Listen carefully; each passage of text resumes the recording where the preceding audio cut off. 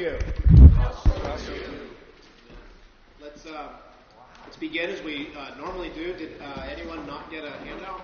Yep. Got pages back there on the table.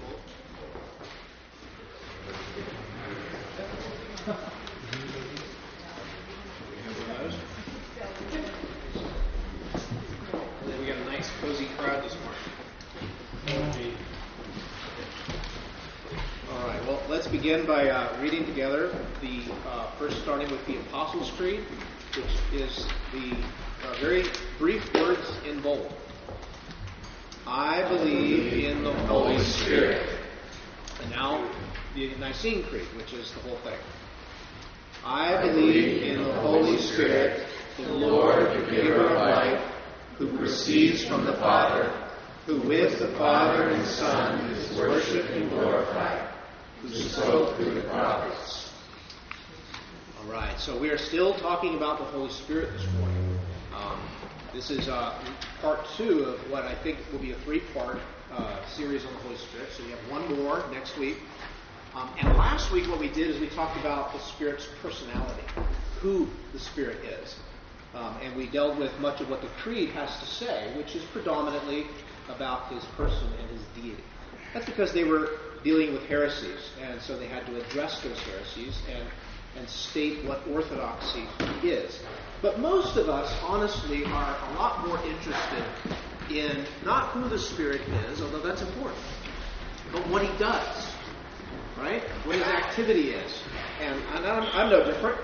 It's more interesting to me to think about what the Spirit does, his activity in the world, than these questions of the 4th century about the nature of his deity and so forth.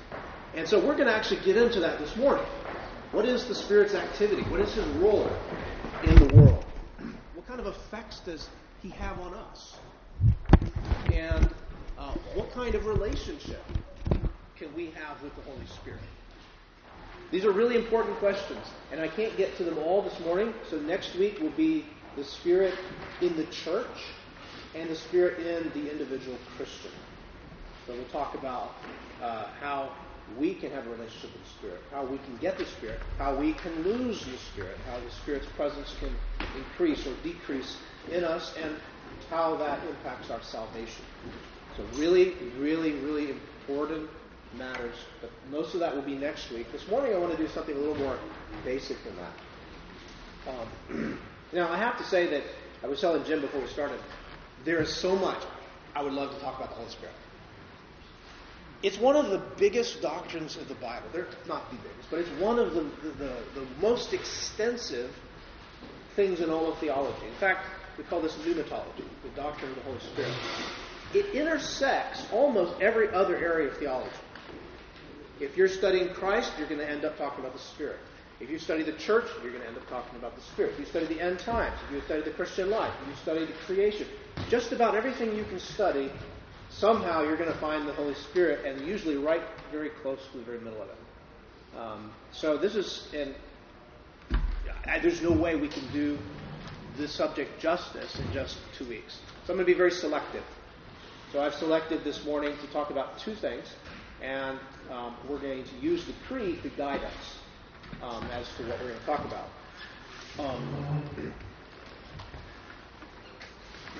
There's 2 places in the Creed where, amongst all of that verbiage about who the Spirit is and his deity, there's 2 places in the Creed where it actually gives us a hint about what he does. And again, it's just a hint. There's so much more that he does that the Creed doesn't tell us. But what is the one historical event that the Creed mentions?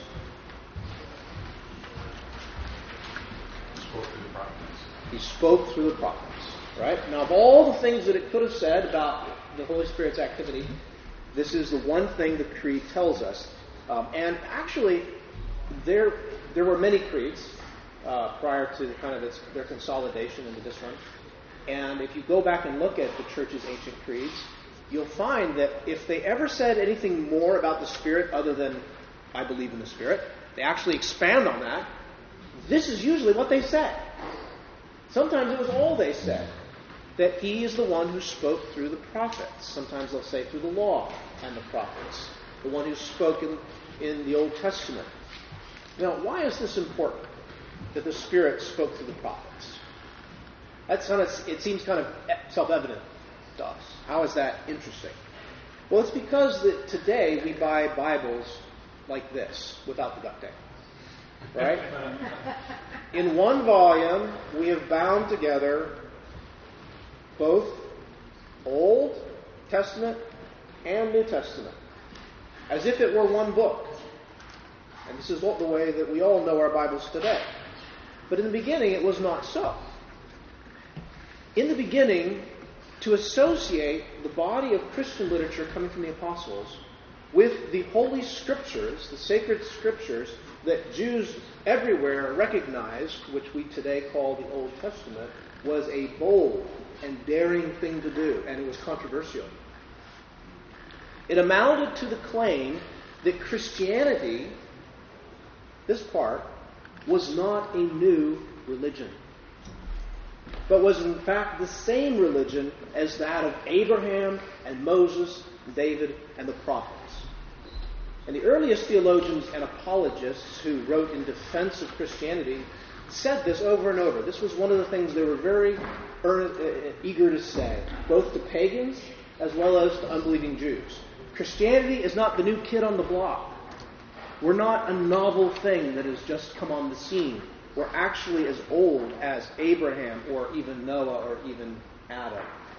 This was something that Christian apologists made a point of asserting over and over again. And they can say this because of the belief that both Old and New Testaments come from the same author. And there are many human authors spread across many, many centuries. But one divine author, and you cannot divide him. He is one. He is one Spirit. And so by saying that the Spirit whom we now possess in the church, the Spirit who that was poured out by Jesus upon the church at Pentecost, to say that He is the one who spoke through the prophets of the Old Testament, is to say that the church is the continuation in a new state of being of that old community of Israel.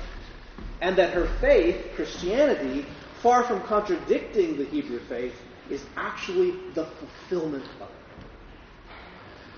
The religion of the Old Testament given to the Jews is sort of like a caterpillar. The New Testament is like a butterfly. It's the same being, it's the same entity, the same creature, same individual, but in vastly different states of being or condition. One is embryonic and preparatory. The other is mature and final, although there's actually a greater maturity and finality that's still future, but that ruins my analogy. Christianity is not a new religion, born in 29 AD. It's the religion of the old come into its intended fullness, the fullness it was always meant to have.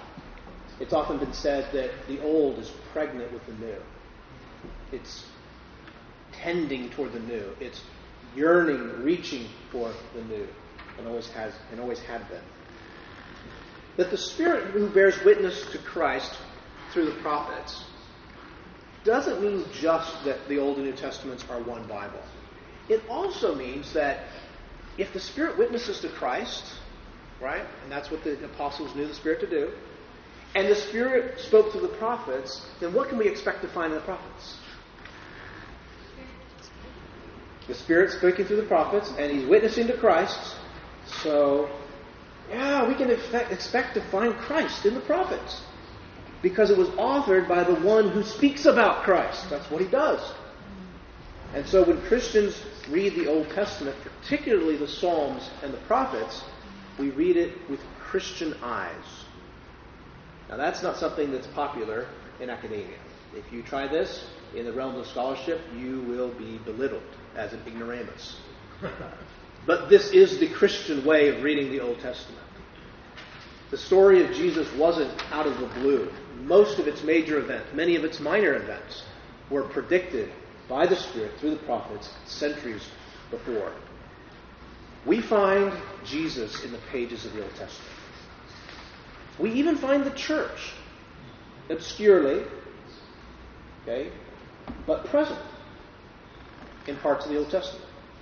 We find new covenant realities concealed, not on the surface, but present in Old Testament texts, because it's all being inspired by the Spirit who is pushing toward Christ in the new covenant. And that's why that they are bound together today in a single volume. It's because they're telling the same story about the same Christ. And they're inspired by one and the same Spirit. And that's what these early creeds, and eventually the Nicene Creed, is essentially saying when it says that the Spirit that we Christians talk about was the very one who spoke through the prophets of the Old Testament. Same religion. But what else does this phrase, who spoke through the prophets, tell us? It tells us something else about the Spirit. I guess my outlines are kind of cheap. They kind of give it away. Okay? So if the one thing the Creed tells us about the Spirit is that He spoke, what that helps us to understand is that the Spirit is the Spirit of truth. The enemy of our souls, the usurper of God's kingdom in this world, is a liar, Jesus said. In fact, he is the father of lies. That's what he does. He lies. Falsehood, untruth is the weapon that he wields against us. The Bible also, I think in the book of James, speaks of the spirit of error that's in the world. In the Old Testament historical books, you read about a lying spirit who speaks in the mouth of false prophets. So there is a lying spirit, a spirit of error, of falsehood that is present in our world. And we shouldn't just think about soothsayers and astrologers and palm readers as false prophets, though they clearly are. But we should think more broadly. Think also about pundits and experts and smooth-talking TV preachers and philosophers and psychologists and musicians who write lyrics and filmmakers and marketers who are communicating to our culture messages which very often imbibe the spirit of error. The spirit of error is present in the very shapers of our culture, telling us how to think and how to live in ways that actually move us further and further away from God. But God has not left us without a witness of His own. He has placed among us another spirit, His own, which is the spirit of truth. And this is a voice that combats the lies, that unmasks the untruths, that opposes false prophets with prophets of His own, who call us to repentance and to change our way of life and to come back to God. But it's not just limited to prophecy. That's not the only way the Spirit speaks truth. The Spirit is in fact the source of all divine truth that gets to us.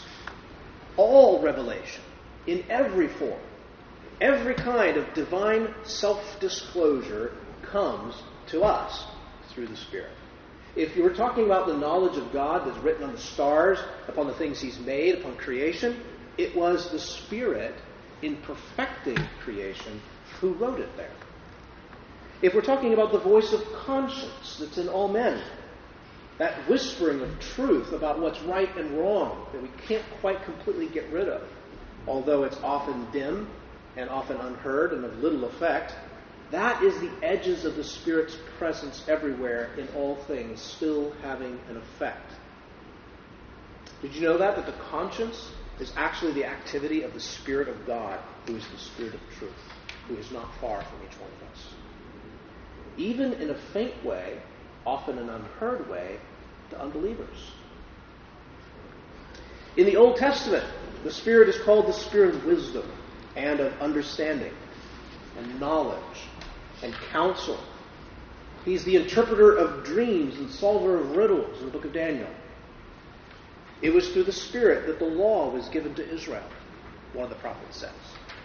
It was the Spirit who spoke in the former prophets, like Nathan, who goes to David and rebukes him, and in the latter prophets whose writings we have today. It was the Spirit who foretold the coming of the Messiah, who preached the gospel beforehand, preparing Israel for it. And when the Messiah came, it was the Spirit who anointed Jesus in his baptism and was with him in power as Jesus went about preaching truth to the crowds and teaching his disciples. Now that was the Word of God himself, revealing the truth of God, but he was also a man in the power of the Holy Spirit, speaking the truth, for it is the Spirit of truth that he was full of. Jesus said that when he was gone, the Spirit would come and would teach the disciples. So he's our teacher. That he would lead the disciples. That he would bring to their remembrance everything that he had taught. He also said the Spirit would do something in the world at large. As the church goes out and preaches the gospel, the message concerning Jesus, the Spirit would convince or convict the world of sin, righteousness, and judgment. And when you look at Jesus' explanation of those three things, you realize what he's talking about is his story. He's talking about the gospel, the story of Christ. And when the church proclaims this message, it comes with a compelling force, a kind of inherent light of self-evident truth. It doesn't need the world's kind of proofs. That's the activity of the Holy Spirit. The Spirit gifted the church with gifts of truth-telling. Notice how much of those extraordinary gifts, or what we call the charismata, are truth-telling gifts. The gift of prophecy, a word of knowledge, even the gift of tongues, which communicates to others present without language barriers the truths about God. The Spirit gave utterance to martyrs and confessors in their moment of trial. And remember, he says, you don't plan what you think, what you're going to say in that moment, because the Spirit will give you those words, so that they would speak the truth boldly and confess that Jesus is Lord. He inspired the writers of the New Testament, just as he had the prophets of the Old, so that what they wrote is the Word of God. And it was in the Spirit that John on the island of Patmos received the revelation in the book of John, the book of Revelation, excuse me. So the Spirit is the Spirit of truth. And still today, we rely entirely on the Holy Spirit for truth. We rely on him to illuminate us, to guard us from error, to give a compelling power to our proclamation of truth. Our pastors don't preach sermons, and I don't teach Sunday school relying on our cleverness, our ability to put things together. We repeatedly find ourselves on our knees asking the Holy Spirit to be with our study, our preparation, our thoughts, the formation of our words, because that is the only hope we have that I'm not wasting your time right now. Because I have nothing to offer you. The Holy Spirit does. He's the Spirit of truth that we most desperately need. And we all need to develop this habit, and I need to develop far more than I have, of more constantly, more regularly, intentionally asking the Holy Spirit to be present in all our decisions, in all aspects of our life, because we need God's truth, not our own. God's truth in every decision we make, in every conversation we have. The Spirit will combat error that's lodged in our souls. He will press against the error that's still seeking to seep into, to leak into us from the culture around us. That's an ever-present struggle. But we have the Spirit of God. And if we progress in receiving his truth, he will even use us as instruments of light to shine in the darkness of the culture around us. So he is the Spirit of truth, and we desperately, desperately need him. So that's the one role of the Spirit that the Creed explicitly points to. But there is another one. And this one is actually, in my opinion, even more glorious. It's so glorious, I can't even figure out how to put it into words well. So this next part's going to be kind of a mess. Because it's so good. All right. It's found in the little phrase, giver of life. The Spirit is the giver of life. Now, this comes from the Bible. In fact, all the phrases about the Spirit come straight out of Scripture. That was what they were trying to pacify a lot of the people in the East who were upset about non-scriptural words in the Creed, and so they made sure that everything about the Holy Spirit came straight out of Scripture. But they still chose what they put in there, because there's a lot in Scripture, and this was significant. The giver of life. Where does life come from? I mean all kinds of life. All life, spiritual and physical. From God Himself through the Spirit. In fact, the Spirit is the source of all life that the creature enjoys. He imparts youthfulness, vigor, vitality, strength, not just spiritually, but physically as well. Even if that means, as it did in the days of the judges of old, physical strength in battle to defeat the enemies.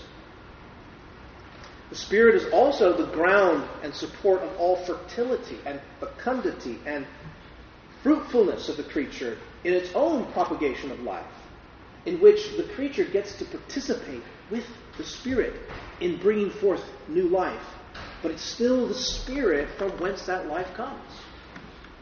The book of Psalms tell us, we're fashioned in our mother's wombs, not only by chemical processes, but we're ordered, knit together, shaped, adorned, fitted, and prepared by the Spirit of God, governing and empowering and using those processes as His instrument. It's the Spirit who plays that instrument and creates the music that is a new, living human being. And of course, He's the source of our spiritual life. We'll talk more about that next week. And in the resurrection, it will be the Spirit who dwells in our members who will raise our bodies from the dead. So He is the giver of life. But He's not only the giver of life. That's not the only thing the Spirit gives. The Bible also tells us that He's the giver of holiness. Or He is the sanctifier, or even, the Greeks would say, the deifier of the creature. And this is hinted at in His very name. What do we call Him? He's the Holy Spirit. And that doesn't just mean that He's personally holy, and of course He is. And that does contrast Him with evil spirits or unclean spirits. He's the Holy Spirit, so there's a contrast there. But that's not all it means. It also means that He's the very fountain of holiness, the source of holiness for everything else. He is the very well from which all creatures drink, and by so doing become participators in His holiness. You see, our holiness is not our own. It's not something we possess as if it belonged to us by ourselves. It's actually the Spirit's holiness that He shares with us. Even the angels get their holiness from their participation in the Spirit. His presence within man shaped us in God's own image and likeness. And when that likeness was lost by sin and that image was distorted, though not lost, He goes about cleansing us from sin, reshaping and restoring that distorted image and restoring our divine likeness so that we are holy as God is holy. Only the Holy Spirit can do that. But the Bible also teaches that He is the source of the creature's wisdom. What is wisdom? Our middle schoolers have been learning about wisdom all year long. I hope they're not tired of it. They've been in the book of Proverbs since September. Wisdom is about making right choices and ordering the steps of one's life in a way that will lead to blessedness and the fulfillment of our purpose. It is understanding and discernment by which we're able to use our divine faculty of free choice to choose well between good and evil. In the Bible, wisdom is also skill. It's creativity. It's art. It's good government. It is, in fact, the human soul operating at its highest level, where it's most noble, where it's most godlike. For we are, the book of Psalms say, little gods made to do His work. And when we operate out of wisdom, we are doing what God made humans to do. But where did we get that? It's from the Spirit. It was the Spirit who came on the elders of Israel and enabled them to govern this vast people. It was the Spirit who came on the craftsmen. What were their names? Azalel and blah, blah, blah. When they craft, it's a crazy name, right? Well, they needed to craft the furniture of the tabernacle, which had spiritual significance, and so they needed, I was going to look it up. And so they needed skill, and they needed to be able to create something beautiful, and the Spirit of God was put upon them to do that. The Spirit came upon Solomon so that he can judge wisely. In fact, the earliest theologians in the first couple of centuries would say that they called the Son the Word of God. That they actually referred to him as the Word more often than they did the Son. But they called the Spirit the wisdom of God. Later theologians would use both terms for the Son, but the earliest ones would use the term wisdom of God to refer to the Spirit. And I think that's probably pretty good, pretty accurate. We could keep going about the things the Spirit gives us because His works are manifold. There are many. But there's one more that I want to mention, and that is that from the Spirit comes beauty. Beauty in classical philosophy is about a thing being rightly ordered in all its parts to its proper end. It's about proportion and harmony and order and things being in their right place. This too, wherever it is found, both spiritually and physically, comes from the Spirit. In the beginning, the Spirit hovered over the chaotic waters, and out of it He brought order. In the days ahead, we see order and distinction. Things are put in their proper places. Light and darkness are separated, land and sea, sky above. He's distinguishing, He's setting boundaries, He's putting everything in its proper place and role and function. And what emerged was a world that was truly beautiful. It's the Spirit who gave the world its beauty. He also rightly orders the soul, the various faculties of the soul, and makes it spiritually beautiful. He orders human society and family life, ordering and distinguishing and putting everything in its proper place and proper role, and makes it socially and domestically beautiful. He orders the processes of nature. The Spirit sustains the laws of nature. That's what the laws of nature are. It's the Spirit sustaining the natural order in its orderliness, and it brings forth natural beauty. Well, many other things come to us from the Spirit, but those four will have to suffice for now. And they're enough to help us to realize that the Spirit plays an indispensable role in creation. First few lessons in this class, we talked about the Father as creator. And when we came to the Son, we mentioned that all things were made through the Son. But now, we're going to say that the Spirit Himself was indispensable in the work of creation. Church fathers often spoke of it this way. They would say that the Father willed creation. The Son brought it into being. He conferred bodily existence on it. And the Spirit arranged and perfected and completed it. You could think of this as the Father planning a work of art. The Son sketches the outline out, and the Spirit colors it in. All right, maybe that's not the best analogy. How about the Father designing a house? He's the architect. He's got the plan. The Son builds the house. He's the builder. The Spirit furnishes it and decorates it and turns it into a home. Or you can think of the temple. David planned the temple, but his son Solomon built it. But it wasn't yet a temple until the divine presence fell upon it and filled it with holiness on the day of its dedication. That was sort of like Pentecost. The Spirit completes or perfects what the Father begins and the Son carries out. But how does He complete the creature? How does the Spirit complete or perfect the creation? How does He give us life and holiness and wisdom and beauty so that the creation is rendered good? Are these just features that He designed into us? Is this just our programming? Or Are they an innate part, an inalienable part of who we are or what we are? Or is there something more intimate going on? In order to understand this, and we're just going to dip our toe into a vast and deep well here. And I'm going to be very brief, but just to be tantalizing here. We need to return again to his name. He's the Holy Spirit. Spirit. Why Spirit? The whole divine nature is Spirit. We can say the Father is Spirit, the Son is Spirit, and their divine nature. There's something about the third person of the Trinity, about his way of acting, his role in the world, that makes this image more especially applicable. Now, Spirit does not mean bodiless. Bodiless. Bodilessness. Yes, bodilessness. Something like that.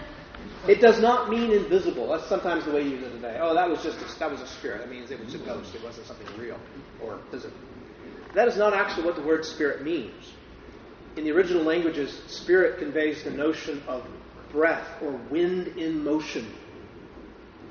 And it's not stale air. It's energy. It's power, force, movement, even at times violence. It's something you cannot see, but which has enormous influence and impact on what you can see. It is God in motion within his creation. Furthermore, if you look at the metaphors or images the Bible uses to refer to the Spirit, there are things like fire and water and air and breath and wind. These are things which have no definite shape or bounds. They're things that flow into and permeate everything and anything around them. It conveys the notion of an invading presence, a deep, irresistible expansion. It's not just God in motion. It's God invading, infusing, and mingling with creation. Now, this does not collapse the creator-creature distinction. Okay? That is never erased in anything that I'm saying this morning. Okay? That line always exists. But what it does mean is that the Creator is immanent or radically present to his creatures. Now, there are various degrees and kinds and levels of presence. And that's important for us to understand. There is a sense in which the Holy Spirit is present to all creation, even inanimate things. He has activity that impacts and influences all things. He's the very ground of their being. But there is a greater sense in which he is present to living things. There's a greater activity and influence that produces that life and sustains it. There's an even greater sense in which he is present to rational, reasoning creatures. That's men and angels. And among men, he is most present to the saints in a very unique, special way that he's not present to others. But even there are levels or degrees of presence, even within the saints, from one saint to the next. More on that next week. The Church Fathers believe that the Spirit completes creation not by programming it, not like, the Promethean fire where the gods give something to man and now it belongs to man, he's got it. It's not like the artist who colors the picture with a paintbrush and then walks away, so that analogy wasn't actually very good. The Spirit completes the creature by joining himself to it. He is God's life. He is God's holiness. He is wisdom and beauty. And where he is present to the creature and joined to it, those divine attributes that are proper to God become properties that are shared with the creature. The creation was never meant to be off on its own, gifted with its own inherent goodness, even if it did come from God originally. The creature, and by creature I mostly mean man, was designed to be always dependent for its goodness on God. It was designed from the beginning to be indwelt and possessed and permeated and governed by the Holy Spirit who orders and completes the creature with his own presence. So the Spirit doesn't merely give us life. He is our life. His activity in us is what life is, both physical and spiritual. Not just in the beginning, but through a continuing creative act of life-giving for all time and eternity. The Spirit doesn't merely bestow holiness upon us, like, zapping us. He is our holiness. Which means that we possess life and holiness and wisdom and beauty only to the degree that the Spirit is joined to our soul, to the degree that we have His presence with us. Ultimately, what the Spirit is doing is uniting our operations to God's. He is making us godlike, equipping us to do the works of God and to reflect the character of God. He's making us into sons who look like our Father and do what Father does. Greek theologians call him the deifier. Again, that doesn't erase the distinction between the creature and the creator. We're not going to be God as God is God. But there is a sense that the Bible says that we are being made gods, small g, like God, in an ineffable, almost unimaginable way. So close and intimate is this joining of the Creator and His creature. The Spirit's work is to raise the creature, or rather one creature, man, up to a new condition of being human. This isn't being something other than human. This is being fully and authentically human. This was the design for humanity, the blueprint, that architectural print that God had in mind from the beginning.